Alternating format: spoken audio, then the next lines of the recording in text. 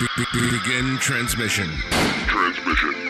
The Frontline Gaming Network presents Art of War. Strategy and tactics. Discussions with the best players on the planet. The Frontline Gaming Network presenting Art of War with Nick Nanavati and John Damaris.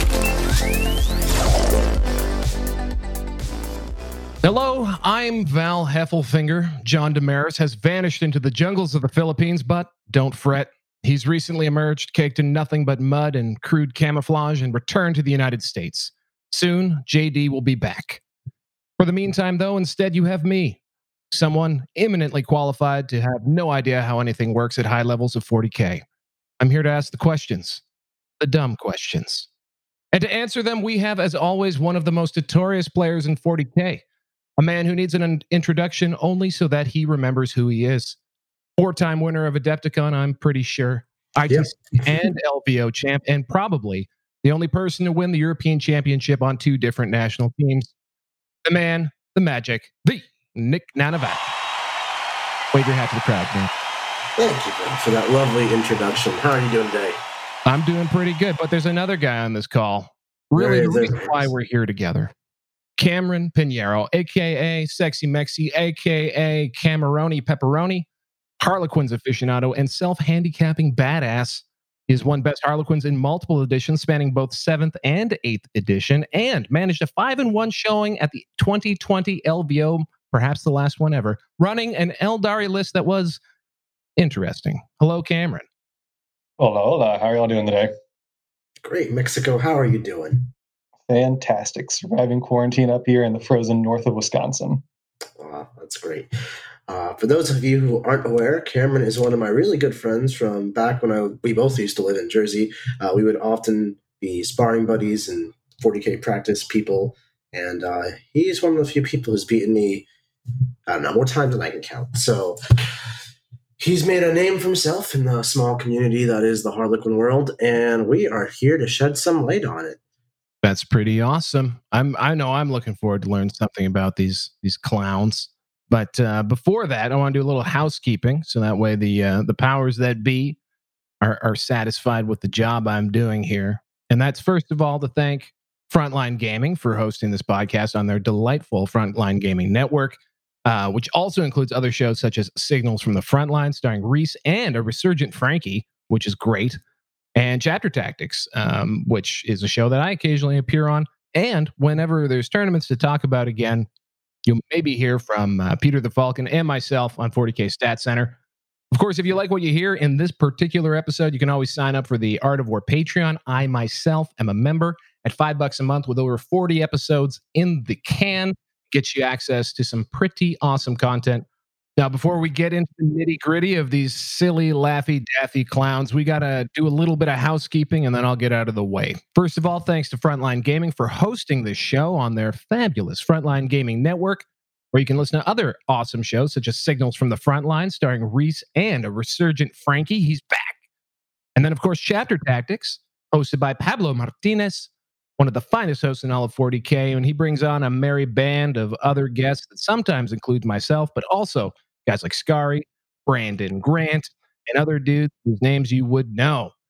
And then also, there's a little show called 40K Stat Center, which Peter the Falcon and myself, Peter the Falcon, of course, at 40kstats.com, host when there's tournaments to cover that aren't a threat to civilization. You can definitely check us out when we return to air at some point in the future. And of course, if you like what you hear on this particular episode, you can sign up for the Art of War Patreon. I myself am a member. For $5 a month. You get, I guess, what we're up to now, 40 episodes in the can. It's a crazy amount of content, really, really high quality players coming in, talking shop with both Nick and the other guy. So yeah, it's tremendous value. And of course, these guys are doing some great stuff over at theartofwar40k.com. Nick, what are you guys up to these days? We do a lot of stuff on that website. So we do 40K coaching. We have a myriad of coaches ranging from myself, Richard Siegler, who's currently number 1 in the ITC, former number 1 in the ITC, Matt Root, second place at LVO, Brad Chester, best chaos player, TJ Lanigan, and so many more. So if you're interested in any of that stuff, Check it out there. We also have just started increasing our War Room stuff. So that's our private server for members only. We do weekly strategy sessions now where we go through top level tournament tactics and break them down for you visually on a live stream. And then we teach 6 classes per week on Chaos, Imperial, Space Marines, Eldari, Xenos, and just general 40K. And we do weekly meta breakdowns, even when there are no events to break down. That's how much we care. So you can check all that out at theartofwar40k.com. And of course, I don't know, did you mention the Twitch streaming that you do? Oh, yeah. So recently, thanks to the support of Obey Alliance, the esports team, myself, Richard Siegler, and Mark Perry have just gotten onto some Twitch streaming. And it's really, really cool. And you should check it out. That was cool. So that is on twitch.tv/AOW40K. We do 2-3 streams a week on there, and we have a daily painting stream where you can watch me make a fool of myself with a paintbrush at every day, 3 p.m. Eastern time. Honestly, you're a hobby streamer now, Nick? I know. It's truly the end of the world, you know. Do like actual painters come on to like the thread and just bombard you with sometimes I've had professional painters come in there and like give me tips or just like be like, good job, and all kinds of cool stuff. Yeah, that's actually that's not a bad idea. Reverse engineer the painting stream. Instead of it being a coaching stream for other people, it could be so that other Twitch painters can come and coach you. Right. It's all about that improvement. But honestly, it's not so much like I'm not a painting stream in the sense that other people are painting streams, right? You're not watching me paint to learn something, but you're hanging out with me, Richard Siegler, and Mark Perry. We're all in there just talking 40K, cool. Hanging out. It's, what else are you doing now that the world is ending? Exactly. I mean, that's pretty cool. Yeah. So I wanted to really highlight that because I didn't realize that was free content. I thought that you had to pay for that stuff. No, please. Your stream used to be part of your package. Absolutely. So just come hang out. It's free. Yeah. Twitch.tv/AOW40K. And one more time, what's the schedule? When can people watch? So we are doing games now on Twitch every Friday at 6 p.m. Eastern time and every Sunday at 1 p.m. Eastern time. That way we can kind of get those European players to still be able to watch. We want to try to expand time zones and increase production one step at a time, though. We're still new to this. We've only been doing it for about 3 weeks now. But it's been going really well. The community is supporting us super awesomely. So the more you guys support us, the more we will gladly do for you. All right. Well, I, for one, will be popping into one of those streams in between my various Games Workshop licensed video game sessions, which I've been into these days. Haven't been playing a lot of 40K, guys, but I get the impression that you both have. I'm going to hijack the show a little bit here. I'm going to throw a question out there. How the hell is there a meta? What have you guys been doing to actually keep playing and evolving your game when you can't really go down to the store and do it? So this is a great question and one I talk about all the time to my coaching clients. And I don't want to derail this podcast too long before we get to Cameron and his awesome Harlequins, but I'll answer this one. As a listener of the show, usually this is something that I genuinely wonder because I just don't care right now. So that's totally understandable. A lot of people are going through the same thing. So I think there's a big misconception with how the meta works. The meta is not defined by what wins events. That is just what the events just make it visible. The meta is being formed with or without events. I can promise you that. So the meta is typically defined by usually what the stronger players bring to tournaments and what does well. That's how you can see what the meta is by watching what does well. The stronger players are trying to figure out what's going to do well based on new releases or just innovation. And this is a great time to be innovative. People often don't have the ability to try and learn new factions or explore cool ideas that they came up with in the shower 3 weeks ago because they're so busy going from event to event to event. For example, I went to SoCal with Iron Hands. Then I had to go to Warzone Atlanta the next week with Iron Hands because what else was I going to run? The day after Warzone, basically, I had to submit my list for Pro Tabletop, which, I've only been playing Iron Hands, so I guess I'll keep playing Iron Hands. And then it just kind of snowballs through that all the way to LVO, where I probably should have ran Iron Hands. And then Adepticon's like, well, I still don't have much experience with other armies in the past few months, so let me stick with my Iron Hands. Granted, Adepticon didn't happen, but that's neither here nor there. So now that we have a hiatus from events, it's a great time to get explorative and try to find really cool stuff. Richard Siegler is moving to Farside Enclaves instead of triple Riptide. There's actually no Riptides in his town army nowadays. I've just beat Mark Perry with Salamanders of all factions on our Twitch channel earlier today. Mark has been dominating us. Like, I've lost like 5 times to his Emperor's Children Noise Marines. Those are words you probably never heard. But Yeah. So, I mean, that's pretty cool. I mean, you do live in literally a 40K frat house. So I'm just going to throw this same idea question. Like, I mean, you have a unique scenario where you guys absolutely. But there's a way you guys can follow that. You guys can, one, become part of the Art of War family and all that. That pertains, and you can literally watch us with all this stuff. You can also join us on Tabletop Simulator. A lot of our coaches are starting to play on there. A lot of other people who are not affiliated with Art of War just play on there's leagues now. The Art of War is running a league. There's tournaments, all that kind of stuff. And then, that's where you can play and sharpen your skills. It's not quite the same as playing 40K in real life. The social aspect certainly isn't there, but it's a good Band-Aid for the time being. The times we're in. Cameron, have you been doing stuff like that to keep playing and engaged? Oh, 100%. A lot of Tabletop Simulator, trying out a lot of weird, wacky things, obviously involving Harlequins. Something we can probably talk about a little bit here, but I'm also part of that Outer World League coming up, and I'm quite excited to be running something a little bit more off the wall. So we'll see how that goes. Very cool. And Nick, do you want to maybe introduce the list that we'll be talking? Is that the best list to talk about? The LVO list? I think so. I think it's got a lot of stuff that's really unique, and Cameron did really well with it. I don't want to give away any of his secret tech for this Art of War League prematurely. So let's talk about that. Cameron, why don't you walk us through what your LVO list was? Absolutely. So to start it all off, it is 2 Eldar detachments and a Harlequin detachment. One of the things I want to mention at the beginning here is that as much as I love my Harlequins, they do not function at a high level competitively as a solo faction, in my opinion. So because of that, I always have to ally them, use it with Eldar or Dark Eldar, and kind of complement them, because when you only have 8 units in a book, you can only do so much. So to kind of start things off here, I started off with a Eldar battalion. This is the Superior Shurikens, so the extra range on them. And then Children of Prophecy, so all my psychic tests, whenever I roll a 1, it actually counts as a 2. I got a Farseer on a bike. I got 2 Warlocks on bikes. Big unit of 20 Guardians with 2 Shuriken Cannon platforms. 2 units of 5 Rangers for rounding out my troops. A fast attack of 9 Shining Spears. I ended up going with the Skilled Rider to give the Exarch a invulnerable save against shooting. Then I have a Spearhead Eldar detachment. This is our lovely expert crafters and masterful shots. 3 Wraith Lords are the heavy support. All of them have missile launchers for that extra range. They all have their swords. I had some extra points left over, so one of them has 2 Flamers, because why not? That HQ that led it all was the Avatar of Cain. And then rounded it all up. Yep. And then rounded it all off was the Harlequins Patrol. This is the Silent Shroud, so the negative leadership mask. We had a Shadow Sword, my Warlord, a unit of 5 Harlequins with literally nothing on them, just some pistols and some blades. My main man, the Solitaire, with his favorite Segarox Rose relic. A massive unit of 6 Skyweavers, all of them with their glaives and haywire cannons. Awesome. So there's a lot of unorthodox unit choices here that I want to get into. Let's start with, why is there an Avatar? Why is there an Avatar? So the Avatar is one of the more interesting picks. He was a mixture of what I was looking for in terms of craft world agnostic synergy in the list.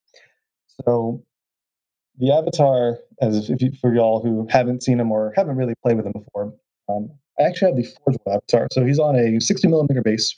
He's a large centerpiece. He is an 8 wound character. 3 up armor, 5 up invul, just kind of a solid brick that can really anchor a line.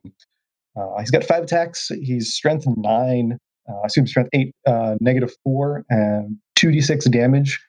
Rolling 2, pick the highest. Basically, Melta in combat. And he's really a very solid anchor point as a good countercharging unit.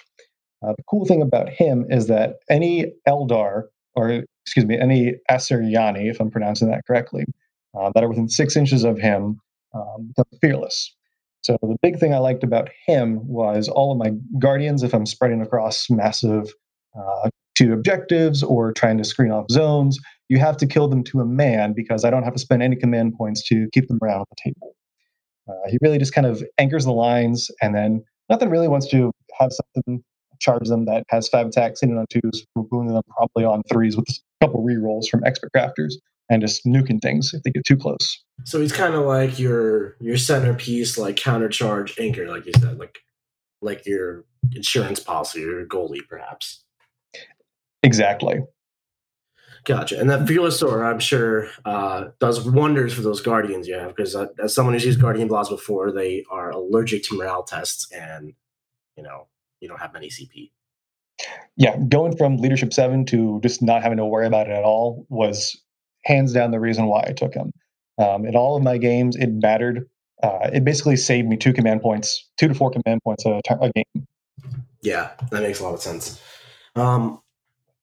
So now I'm trying to break down how your army plays on the table. You got a Guardian Blob, you got Spears, you got Unit Skywars, you got 3 Wraith Lords and an Avatar. These are all in a vacuum, maybe minus the Avatar, good units, right? Like Guardians are good, Spears are good, Skyweavers are good, Wraith Lords are good. Most players will agree on that. So how are you piecing them all together? Like usually people will take multiple Spear squads, or you'll see like 18 Skyweavers. You'll see Wraith Lords coupled with Night Spinners and Crimson Hunters and things like that to make a pure shooty list. You've kind of gone down a middle of the road approach. So what's the thought process there? Sure. So to kind of start this off, I think we need to take a step back and talk more about how I, as a player, like to play. I think you talk about this a lot, Nick, on some of your other podcasts, where you have like more aggressive lists, or you have more defensive lists, or you have some kind of like those mixed paths, if you will, right? This when you typically see Spears or Skyweavers or any of these fast-moving, hard-hitting units, you expect it to be very, very aggressive. I actually took an opposite approach and kind of toned it back a little bit and have it a very more defensive and solid core to kind of build around as both a castle, but then also have that amazing mobility to really put pressure on weakened flanks or just reach out and touch things that I really need to. So I guess to kind of start it off, when you see Spears and Guardians in a list, and you also notice I had 2 Warlocks and a Farseer. As we all know, Protect, Quicken, Fortune are like your main Eldar powers that you would ever expect to have. And really, with these 3 powers, you can make one of those 2 units incredibly resilient. The way that I usually like to play with is basically buff up whatever one suits the match more than anything. So in some cases, I might have the Guardians hanging out turn 1, basically being a screen with that Fearless Bubble, pressing out as far as they can, deep striking the Spears, or putting them in a far enough position on the board so that they can't be touched by my opponent. And then the Guardians just kind of hang out in the middle, having a 2-up armor from the platforms, a 4-up or 3-up invul against shooting. And Fortunist, you're not going to move that block. Other cases, I might have the Spears get buffed up and run around, causing serious disruptions against my opponent. The way I built it is to kind of tailor it to the individual match that I like and really focus on the individual strengths. And the cool thing about the army, I think, too, is that it is incredibly defensive when you actually combine all the buffs on top of all the LVO terrain of hiding behind line of sight, mobility, and then just Wraith Lords being toughness 8, Guardians and Spears being fearless. I'm having a 3-up invul in the X-Harp, or 2-up invul, 3-up invul. If you protect them against shooting, Skyweavers can just run out and be 3-up invul as well too. I'm just curious. I'm going to throw out a dumb question because I've never actually encountered a Wraith Lord in any edition since 3rd. I'm curious. Does it have the care? Like, is it below 9 wounds or what have you? Like, is it able to hide? Is it like a Chaplain Dreadnought in that respect, or is it something that can be targeted? Well, you're triggering me here because I want them to be so good, but they're not. No, they are toughness 8, strength 8, strength 7, they're strength 9 in combat, but they are 10 wound monster with 3-up armor save. The one thing they have going for them is that they are they used to be one of the largest models in 40K back in like 3rd and 4th edition when the Skulks came out. Yeah, and they also always fell apart because they're made of pewter. So oh my god, stuck to the base at the end of the game. The entire head was just like a solid pound of just pewter by itself. No. Thankfully, they're all plastic here. But with LVO and moving towards their standardized terrain, they actually fit just underneath their ruins. So they are toughness 8 and a fairly small frame and or small profile, if you will, that they can hide behind ruins easily enough and still be very, very durable. Okay. So they while they don't have the character protection, they are able. They're big but able to hide still. Yep. I think I mean, one thing is they're also a lot cheaper than like a Chaplain Dread for a similar type of role. Like, yes, you can shoot it. They both fire. A Chaplain's 2 las cannons. This Wraith Lord is 2 missile launchers. They're both comparable in close combat. A bunch of high strength, high AP, 3 damage flat attacks. But the Chaplain Dread is 167, and the Wraith Lord is like what 120, Cameron? 130. Yeah.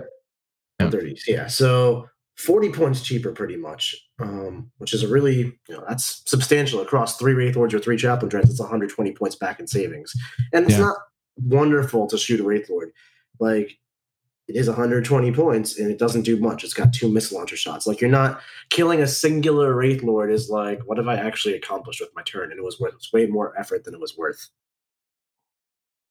And I guess part of that Spearhead cohort includes the derided Avatar. Can you mention that it's there for synergies, independent of what craft world he's from? But what else is there about him? I remember he's got like some sort of Melta rule. I can't remember how many wounds he has. What's going on with the Avatar?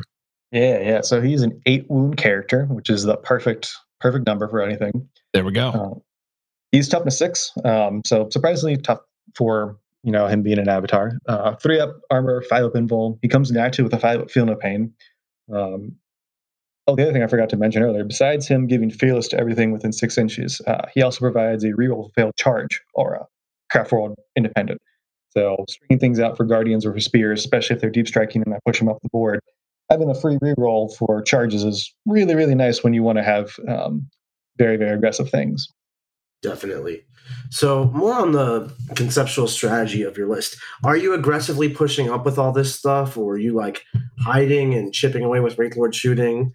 I just trying to understand like how this army plays. Yeah. So and we can get into this a little bit more probably in the next episode when we talk more like individual matchups. Yeah, definitely. I figure you'll change your approach based on what you're playing against, of course, but just kind of generally. Yeah, so this tends to be more of a late game focused army.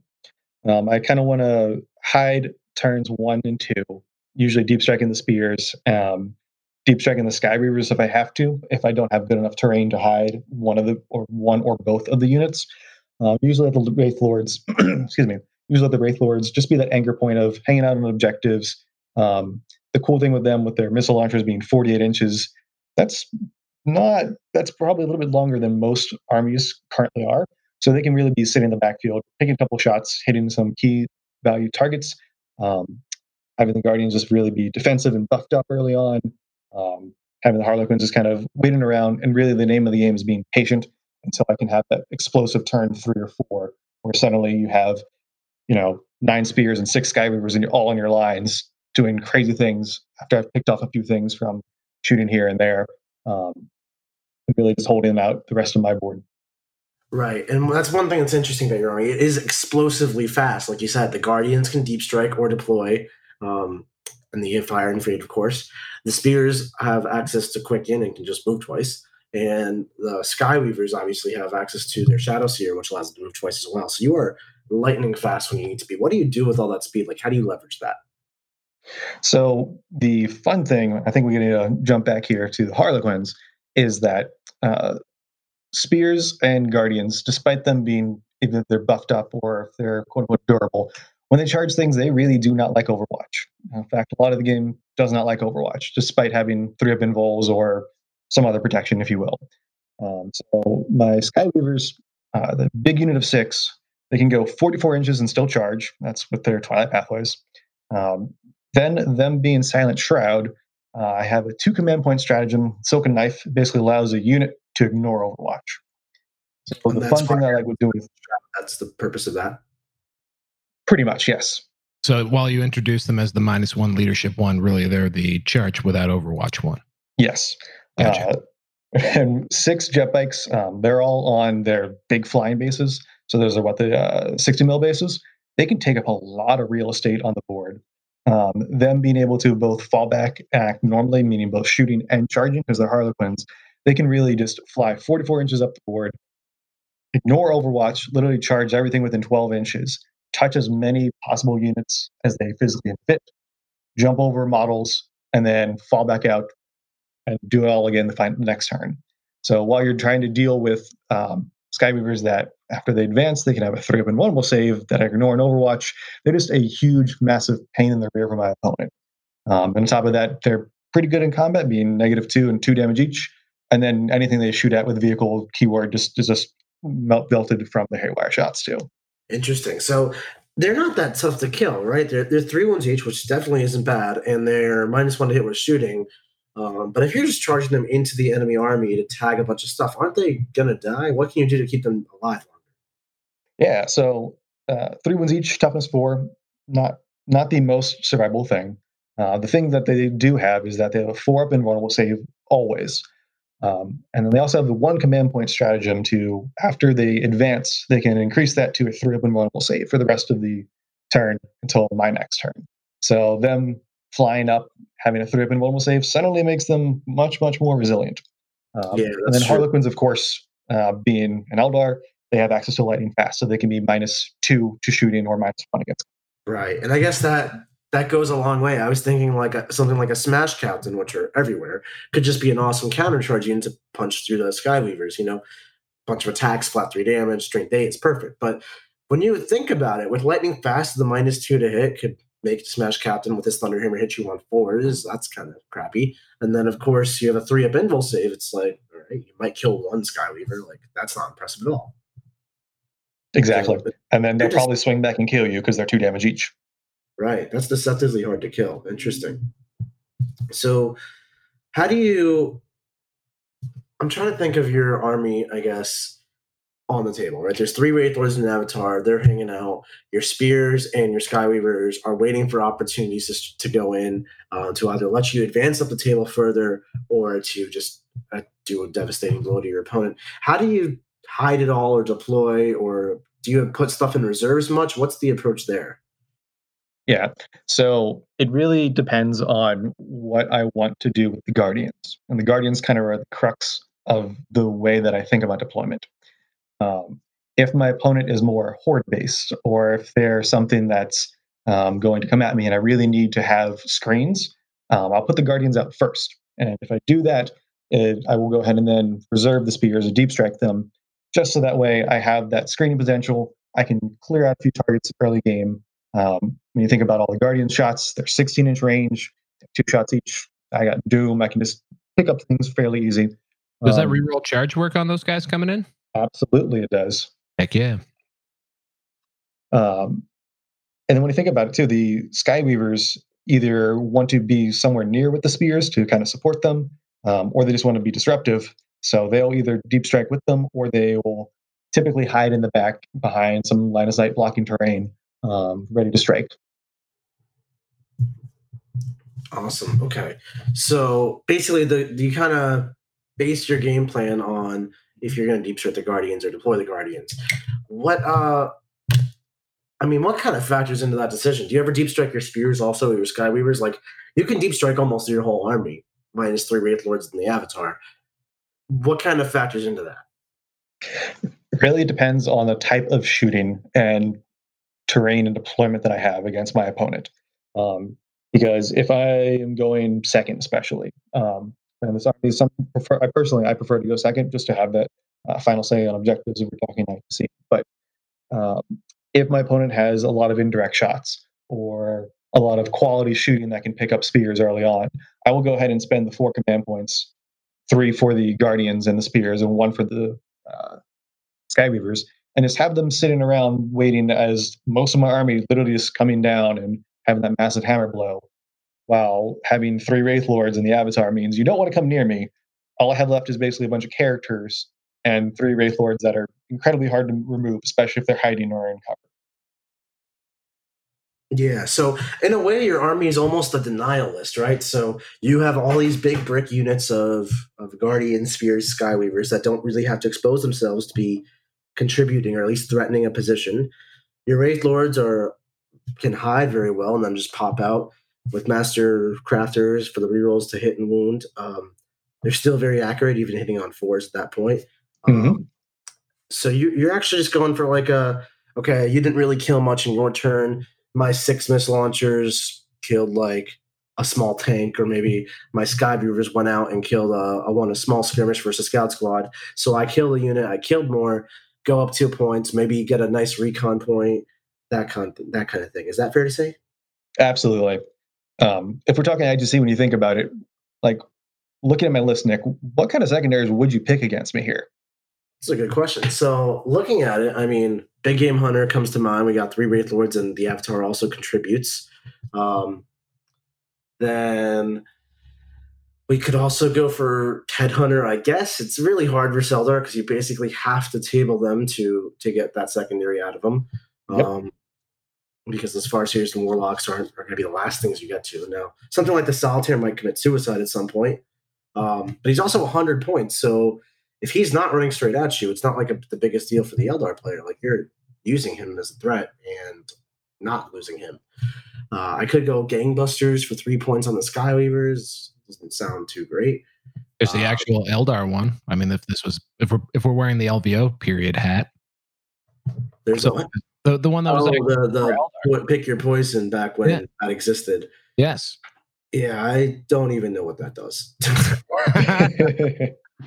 I picked it one time in the semifinals of Pro Tabletop against Sean Naden, and I scored like 1 point on it, and I'm like, this is the stupidest secondary ever. I was told this is for Eldar. I've been ripped off. I was also told it was for Eldar. I was like, oh, this makes sense. And I took it, and I'm like, oh, this is dumb. Anyways. So it's definitely an interesting denial type of list. So that's not something you typically see Eldar players going for. The denial style suits like Custodes and Death Guard, those types of armies a lot more naturally. So why have you gone for this approach to your Eldar instead of like a mass shooting volume type of list, or like 27 Shining Spears? A lot of Eldar players often just go for straight brute force. Why have you opted for something more janky, as we'll put it? Sure. So I like to be in control of the game. That's kind of more of my play style than anything. I don't want to brute force things down with just number of shots or math, essentially, if you will, because I feel like games and the way that I prefer to play 40K is really winning and losing the game in the movement phase, and more of a high level rather than just saying, I'm going to shoot 3 Crimson Hunters and 3 Hemlocks and 1 million Night Spinners at you. That doesn't sound appealing to me. I like being able to have the options to go out, have control over the board, make the plays that I want to play, and then really like just deny my opponent kills and points and things. I think the way you phrased it just a second ago was perfect. You want to have control over it. And this is something I teach all the time in Art of War and the War Room and in our clinics and stuff and for my coaching clients. But to highlight that point and go a little further, if you're running that type of math hammer list, right, those 3 Crimson Hunter Exarchs, the 3 Hemlocks, the Night Spinners, as you said it, and you run into something that can handle you, or maybe like a type of match where if they've also brought a bunch of guns, it's really going to be who shoots first, you are no longer in control. You are entirely at the mercy of your matchup and your dice. You roll a bad shooting phase and your opponent rolls a good shooting phase, guess you're dead. You got locked 1 second in a gunline mirror, guess you're dead. Like, that's not where tournament players find high levels of consistency. And that's why you're seeing people like Richard Siegler forego 9 broadside Tau and focus on movement Tau. That's why you're seeing players, not to name names here, but like Manny Shima's 15 artillery piece Imperial Fist list run into some consistency issues at LVO, and he didn't make top bracket. Now, Manny's a great player, but he's not allowing himself to leverage that ability with that list. He's just saying, let's just roll the dice and see what happens. And if you don't roll the dice well 9 times in a row at an event like LVO, you lost one of your games, guess what? You're out of the tournament. So I love the aspect of trying to be in control of your own fate, basically. And that's where the movement phase really comes in. Sorry to kind of steal a show there. I would say in Manny's defense, an invincible Leviathan notwithstanding, I think his approach probably would have worked. Yeah. However, I'm going to just pause the conversation here. I'm going to do the job I was brought in to do and say, let's just put this on pause for a second and get a word from our sponsors. If you're in the United States, if you're not, it's just going to be an awkward transition right back to us. This episode is brought to you by HP Instant Ink. No one is reading your mind, but HP Instant Ink knows when your printer is running low and sends you new cartridges, so you never have to think about ink. Save up to 50%. You'll pay less than $5 a month for ink and never run out again. Find out if your printer is eligible and enroll today at hpinstantink.com. Conditions apply. For details, visit hp.com/instantink Spotify. And we're back. All right. Snap the clicker. It was 31 minutes and 20 seconds that we went to break. Nick, what else would you like to know about this list? That's a great question, Val. So, Cameron, I'm thinking of your army. There's some pieces I'm not quite understanding what they do. What is the solitaire here for? Like, My you know, a lot of lists. You know, top players do like him, but he's not typically seen. Why is he here? I also know he's your favorite ever, so I want you to talk about it in detail. Oh my God, yes, of course. So, a little bit of background here. The solitaire kind of got me into Harlequins. Ever since I started playing back in like 3rd edition, I was always interested in Harlequins, even though they were kind of next to the Codex entirely.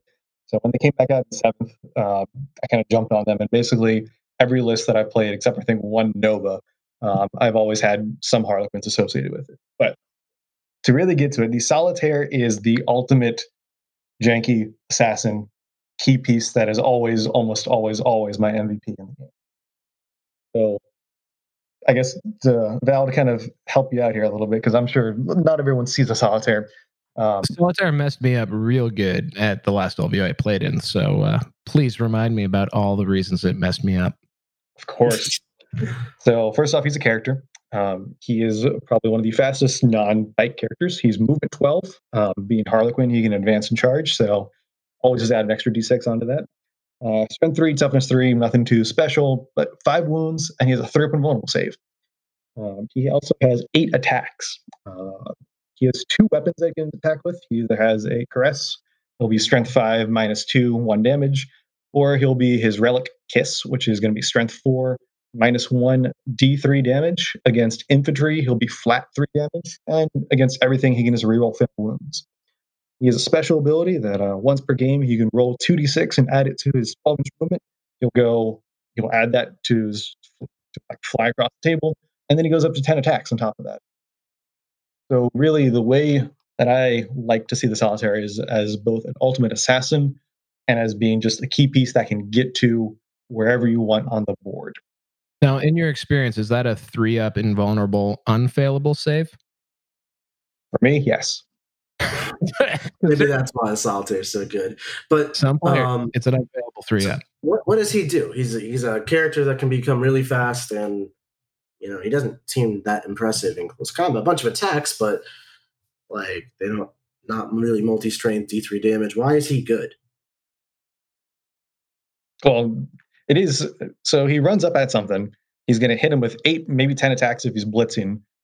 It's strength 4. He rerolls failed wounds just from his relic, and then it's going to do flat 3 damage against them. Yeah, I totally missed that you covered the relic. Sorry. Oh yes, yeah. No, the relic is just amazing. Rerolling wounds and flat 3 damage just makes him a complete blender for anything. And it's not necessarily just characters. What do you go after? Do you go after characters and wait for an assassination type of run? Do you just throw them in there and kill like an entire squad of infantry turn 1 with the blitz, or like what is your plan here? So it goes back again to the list being he's part of the list and he has to fit in that synergy of the list. I think out of like the past, 3 or 4 years that I've played with him, I've only blitzed and ran into something turn 1 in 1, maybe 2 games.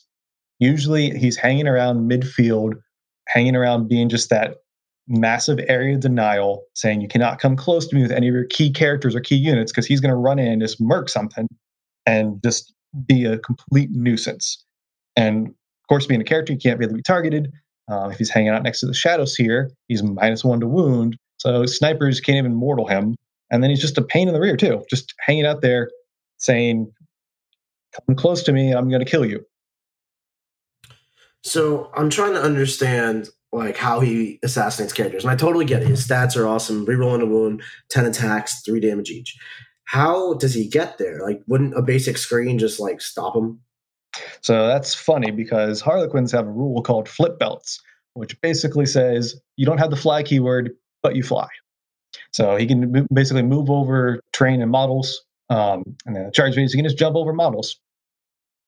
It's absolutely wonderful. So you have to make sure you completely screen something. And he's got that ringing around small 5 mil base to really get into those nooks and crannies right next to characters.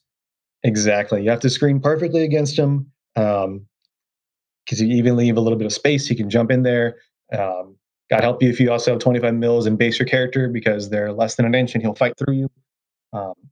And then the other thing to mention is that since he is Silent Shroud as well too, if I'm trying to charge over, let's say, 20 intercessors to try to go kill an apothecary behind them, and they left that little gap for me, if I want to ensure that I can get to that character and not take a bunch of Overwatch and make sure I have an easy charge into the rest of the unit, I can just spend 2 and ignore Overwatch and jump over them and kill the character, and then tie a bunch of things up. Right, that makes a lot of sense. I was just gonna say, you've described this list as super janky, and as a basic bitch player, I'd come to the table against this, and I'm seeing like 2 units. Okay, those are the real ones, right? Those are the ones I gotta be worried about. Those Skyweavers and those shining spears. But I think to be janky, I've got to get punished by things I'm not expecting. And like I said, I've been beat up by Solitaire before, so it's not there. So out of those, like when you take out those key units, what are some things that just slap people upside the head? What are things that really add to that? Take this list from being, sort of off meta, maybe a little bit, to like actual full on jank. Sure. So kind of have to give a shout out to the Guardians, because they are really the kind of the anchor in the list. And we kind of talked about it a little bit already, but being able to throw down 40 shots and being incredibly difficult to remove when they're protected and fortuned. The platforms have a 2-up armor save. The Guardians go to a 4-up armor save. They're 5-up feel no pain. And then if you try to shoot them, I can spend 1 command point to give the entire unit a 4-up invulnerable save. When it's protected, that bumps it up to 3-up invul. So suddenly you have 8-point models that are fearless, that are shooting 42 shots, because you got the 2 cannons on there as well too, that are fearless. You can't really remove, and they'll just clear out any backfield units and just be a pain in the ass to deal with. Yeah, I think it goes to what you're saying. You're just trying to be a denialist, exist on the table, not really take too many casualties with your speed and your shockingly good durability with like 3-up invul Fortune Guardians if you need to or whatever. And this kind of goes into the way the Solitaire plays. If you use them early like a little missile, you use them, you lose them. It's that simple. As the game kind of drags on around turn 3, turn 4, especially later, it's harder for people to maintain those kinds of base-to-base-to-base screens to keep all their characters safe. Mm-hmm. Units die. That's 40k. So other units have to go spread out to get objectives or interact with your opponent, deal with the Shining Spears coming into you. Those units can't no longer be screens for your characters like that, so your characters become vulnerable. That's where the Solitaire really comes in late game. So I see the overall strategy of the army as one where just like biding its time until finding opportune moments to really hit the guy where it hurts, because you have such speed, you can leverage damage wherever you need to. Exactly. One thing to mention, because I just thought about this, when you said mid to late game, my opponent is kind of like starting to lack on their screens and units are starting to die, right? Well, if my entire game plan is to start revolving and turning on around turn 3 when all my spikes start going in, having that Solitaire being able to move, let's say average roll is 3 to 4, so suddenly he's going, 16 inches himself. He can keep up with the spikes. So it's not like I'm just throwing him turn 3 to go kill some characters or something on objective. I'm doing that and having the bikes right next to him, so he's still being screened. So it kind of culminates into this wonderful mix of having both speed, durability, and having that X factor of him being able to run out, kill the characters, kill that key unit on the objective, really focus on playing the mission, and also crippling my opponent. Gotcha. Yeah. So it's all about leveraging your speed to apply the pressure where your opponent is not ready for it, essentially. Exactly. So is there ever a time or scenario where you just kind of deploy online and quicken and move twice with that Shadow Seer spell I forgot the name of? Twilight Pathways. Twilight Pathways. Do you ever like quicken and Twilight Pathways and just turn one blitz somebody with everything? Or are you more patient than that? I tend to be more patient than that. I've done it one time and was against an Iron Hands castle just to get everything tied up pretty much. would have worked better if I had a little bit more support. I should have waited one extra turn. It was Basically, also lovely. Yeah. Go for it. Why is that? I mean, you have all the speed. If you have first turn, you can redeploy directly across from your opponent with Phantasm and the Harlequin one I forget the name of, and just really be perfectly positioned to launch a devastating Alpha Strike on turn one. Why do you not typically go for that? I guess I got to kind of turn the question in your head. Why should I do that? Like, I have this speed, this mobility, the durability.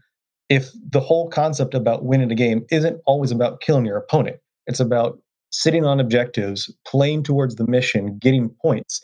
If I can do that and outlast my opponent and have the ability to punch back and really hit those points later in the game, why do I have to deploy on the line to suddenly like rush in and probably lose some of my key units that I'd like to use later game?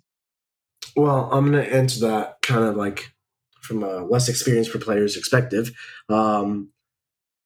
Wouldn't you, if you go for it, you deploy in the line, you blitz your opponent, ideally you would deal a crippling blow, and then it doesn't matter if you're around for the end game because your opponent's dead turn one. Isn't it? It's kind of like the reason you should is you just win faster. Is that not the case? Not necessarily, because when you think about it, unless you're playing like little Timmy, this is his first ever RTT round one, and he doesn't have and here's his Battle Force box list of salamanders. Yeah, Timmy's good though. I just used salamanders today on stream. I won, right? Okay, sorry. Let's talk. I don't even know a terrible army. Let's talk mono faction witch cult army. Whoa, Man. deep. That was deep. Okay. Unless I'm playing against a mono faction witch cult army, no. As much as I think you say this all the time too, and I'm a big proponent of it, this is a dice game. But you should never, ever go into a game and come out of it blaming dice. You always want to think strategy, and you always want to think, I want to put myself in the best possible situation to win. Yes, in theory, if I deployed everything on the line, rushed in, and my spears went ahead and killed Gilliman, and my Skyweavers shot perfectly and nuked 2 tanks, charged everything else, and all the Predators are locked up along with his Devastators and Intercessors. Realistically, that's such a long shot that, yes, in theory, you could win turn one, but there's so many additional variables and points of failure that I do not want to take that risk, because suddenly I put myself out of position that if I go all in and I do not make that blow, I am terribly, terribly behind in the game. Either I'm going to lose key units, or I'm going to be completely mispositioned to grab objectives, or suddenly I lose screens, or suddenly all I have is the Avatar and 2 units of Rangers left because he shot everything else. Right. It kind of, you answered my question beautifully, but just to like kind of reiterate it, it's like a risk reward type thing. Like, yes, I could just win the game faster and be done with it and go to the bar and have fun for the next 2 hours and not have to worry about playing this game, which I could theoretically lose if the longer it goes. It's risky. There's so much risk associated to going all in like that. You could fail Quicken. I know you probably have rerolls. You have your Children of Prophecy. I don't care. Dice are dice. And if your spears fail Quicken in the middle of the table on top of turn one, that's really bad. Similarly, the Twilight Pathways power has no real rerolls. You could use a CP. There's no bonuses to cast. Only a 6. Quicken's a 6. What's your council strat? You ones count as 2s. You have runes of whatever. And you have command point rerolls. You shouldn't fail either. That doesn't mean anything. Not only that, but then there's more points of failure. You finally get there. Then you have to orchestrate the charge perfectly to really deal that crippling blow. Have nothing go awry. Like, make sure your lances actually hit. I know you have a guy, but I could also fail, and then you could just whiff your hit rolls. Skyweavers don't have any rerolls to hit or wound or anything. They're just, if they roll bad, they rolled bad. And then if you roll bad on your saves, like maybe you were only supposed to lose a couple Skyweavers in return, and you lost 4 because dice are dice, you are now in a really, really rough spot because your Alpha Strike didn't accomplish everything it needed to. So while you could still maybe win that game with the Alpha Strike, and maybe you'll win it 4 times out of 5, to win 5 times out of 5, 6 times out of 6, 10 times out of 10 to win LVO, you need to play the more conservative approach, which is, I know it's not going to be flashy. I know it's not going to be a quick turn one massacre, but there's an 80-90% likelihood that we just play in the long game, I'll beat you. And it's way more consistently found than I really hope I just pass Quicken right here, if you know what I mean. So as a like a much less skilled player, even when I'm playing like what I think is conservative is wildly aggressive, right? And I think that's pretty common amongst sort of mid-tier and lower tier players. Right, so, right. And I think one of the things that always gets me messed up is I'm really scared about the punch that's coming back at me usually, right? So I'm always all bunched up about, if I don't take this shot, then I'm gonna die. And for, I'll throw this to Cameron because he's our guest. For you, like, what is it that allows you to play cagey? Like, what are you doing that, you're not getting crushed and knocked out because you're not making that aggressive play? Yeah, so I think it's part more of a mental game rather than anything else. And really, the way that it was put to me like forever ago, and what I always kind of think about is that in a game, it doesn't matter how many models you lose or how many things you've lost, except for the last one, of course, because then your table and you lose. But it doesn't matter how many models you're actually losing in a game, as long as you end up getting more points and fulfilling the win conditions of it. And the glorious thing about 40K is that even if your favorite and best painted model or cool unit that you were expected to do so much ends up dying to dice or to some crazy swing back you didn't see coming, it's going to respawn next game. So I never tend to like think about my losses. Instead, I always, if something does happen that I didn't expect to, or doesn't really go my way, or the dice do something crazy, I like to take a step back from the table and really refocus on like, what are my goals for the individual turn and for the overall game state, and how can I accomplish those with the remaining pieces that I have on the table? Yeah. So it's more of a matter of, I think, being defensive just generally, understanding your opponent's threat ranges and his capabilities. Because what you just described, Val, is basically fear. It's acting out of fear. You're saying, if I don't kill my opponent first, he's going to kill me, which I guess makes sense. But can he kill you? Now, in certain armies, yeah, if you don't kill them first, they will kill you. Let's go back to the Manny Chima artillery list. That's one where you deploy in the line and you pray you pass quicken. Or my plan going second was literally deploy in the line and hope I seize. That's how bad that match is going second. But most armies in 40K also have some, they aren't so binary as that. So you need to understand what their threat ranges are. Can you mitigate them through terrain, through distance, through making him overextend? If he does want to come in and kill my Shining Spears, do I get to kill his Sanguinary Guard in return? Is that a trade I'm okay with? And that's how you get kind of like a chess match. And that's really where high-level competitive 40K is played. It's on that chess level, not the let's just roll dice and see what happens level. So if you understand the threats and you can do something about them, that's where you can make risk assessments and all that, instead of just blindly acting out of fear that if I don't kill him first, he's going to kill me. I might as well get this done. All right. So playing situational football, the school of Belichick, is what you guys are talking about. I don't know what that means, but yeah, we'll go with that. Yes, do your job. I'm just looking at the time. I think this is a good segue over perhaps to those individual matchups. Is there anything else that you want to I do want to just touch with one question on Cameron before we go, and we get into how he approaches all these different scenarios, because obviously the tactics episode is really where we're going to come into our own here. Cameron, ITC has changed since you wrote this list for LEO and played it. We have a new mission set with attackers and defenders. Do you think it translates well to the new style, or would you make any changes? I'm trying different things for the league. I still think as a whole, the list functions pretty well. It's a very janky, and I'd call it a unique list just because of the way everything kind of fits together. But some of the bad secondaries went away, and some of the changes to them, how I can get multiple points in a turn, definitely lend itself to this list. We can talk a little bit more about like engineers, for example, or the changes to behind enemy lines. I definitely want to make some revisions to it, but I wouldn't call it as a complete washout with the new changes. Can you give us like one or two quick examples of something you're considering changing?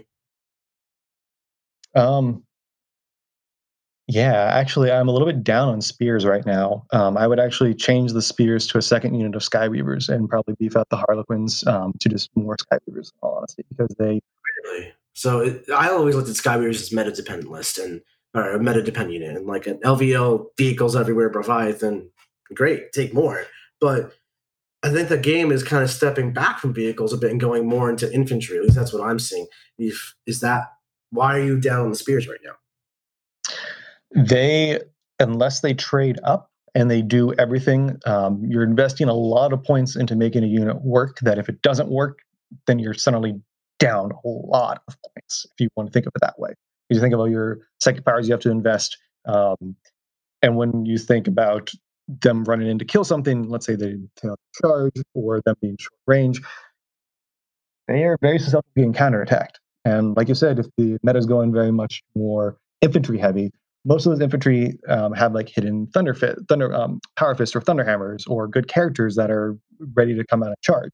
And I'm not very happy when I trade a 300-point spear unit for a 120-point smash captain, or the 120-point smash captain picks up my 300-point unit that I invested fortune and protection everything into. You're just wanting that more durability with the invul saves that the Skyreach provide you, and that 24-inch range instead of 12-inch range, so you can kind of use that as a safety blend net, basically. Exactly. I gotcha. Cool. So, Val, were there any questions you wanted to ask Cameron before we move on? No, I don't think so. I think I've gotten in my my share of ignorance, and quite happy to move on. I actually want to turn it on your both of y'all for 1 second here. I have one question to you. When you look at the list here, what do you think I would rate as my MVP unit? Your Solitaire, because I know you personally. Just the way you were talking, I would have to guess the Guardians, and I've seen other people talk very highly of them. Cool. I have to say both of you are wrong because it's actually my Shadowseer. Shadowseer. Really? All right. Well, we're gonna have to cover that because apparently we missed this one. Sure. All right, Shadowseer, the MVP. So when you think about the Shadowseer, there are a couple of rules that I really want to get through. So first off, him being the Warlord, he has access to the Harlequin Warlord trait, Player of Twilight. So it's a command point regeneration. The difference with that is that whenever you spend a stratagem, I roll a dice. If the roll of the dice equals the amount of command points spent, I get that many back. I can still spend the stratagem. Do you mean when you use a command point as the Eldar player, or when I, as your opponent, use a stratagem? Both. Oh, wow. Okay. So let's say you spend 2 command points to interrupt me in the fight, and I have not regained any command points this battle round. If I roll a 2, I get 2 command points back. So I can get, it's a 1/6 chance, because I have to roll equal to command points. 1/6 chance to get command points back, but I roll for every time we use a stratagem, and I can get more than one per battle round, for the battle round, right? I can only ever regen 1 time, but I could get like... But you get, if you roll, like, someone does a 3 CP fight again, and you roll a 3, you gain 3 command points. Yeah, that's exactly. Yeah. One of the questions I didn't ask was actually around CP management, because you got 9, but a lot of the stuff that keeps your stuff durable, and correct me if I'm wrong, is kind of CP intensive.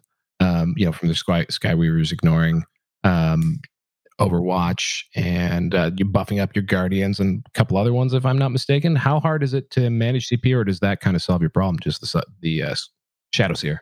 Yeah, the Shadowseer definitely mitigates some of the issues. And the Avatar too, because it just saves you all the CP you'd spend on even not just auto passing, but you ever roll like a 6 on a morale check, and you're like, man, I'm gonna lose 3 spears here.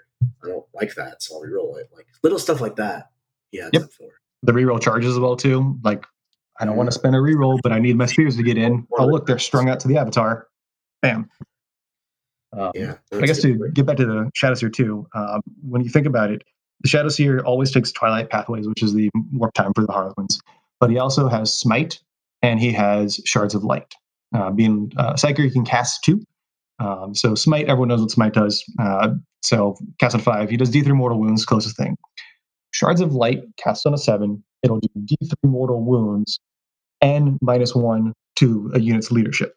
It's an 18-inch range, and it picks a unit. So it's a targetable Smite, so I can start shooting down some characters. Now, when you couple the fact that you're -1 leadership from the Shards of Light, and if you're within 6 inches of any of my Harlequins, you're an additional -1 leadership. Shadowseer has a grenade launcher. It's 18-inch range, so Assault 1. He's BS2, so he's going to hit you more than not. And then he rolls 2d6 and compares it against your leadership. If he equals or beats that leadership, he does additional D3 mortal wounds. So there's a 110 point model who's at HQ, who's giving me a bunch of command points back. He's supporting my units with Twilight Pathways. And then mid to late game, when he doesn't have the Skyweavers nearby anymore, he just becomes a mortal wound turret, putting out 3d3 mortal wounds in a turn. Now that to me is an excellent example of jank, because I would never think that guy's going to potentially deal out 6 mortal wounds and like cause a failed morale check. Yeah. You're thinking like, okay, there's a Shadowseer, who cares? And then all of a sudden you take 6-7 mortal wounds from this guy. You're like, what the hell is happening?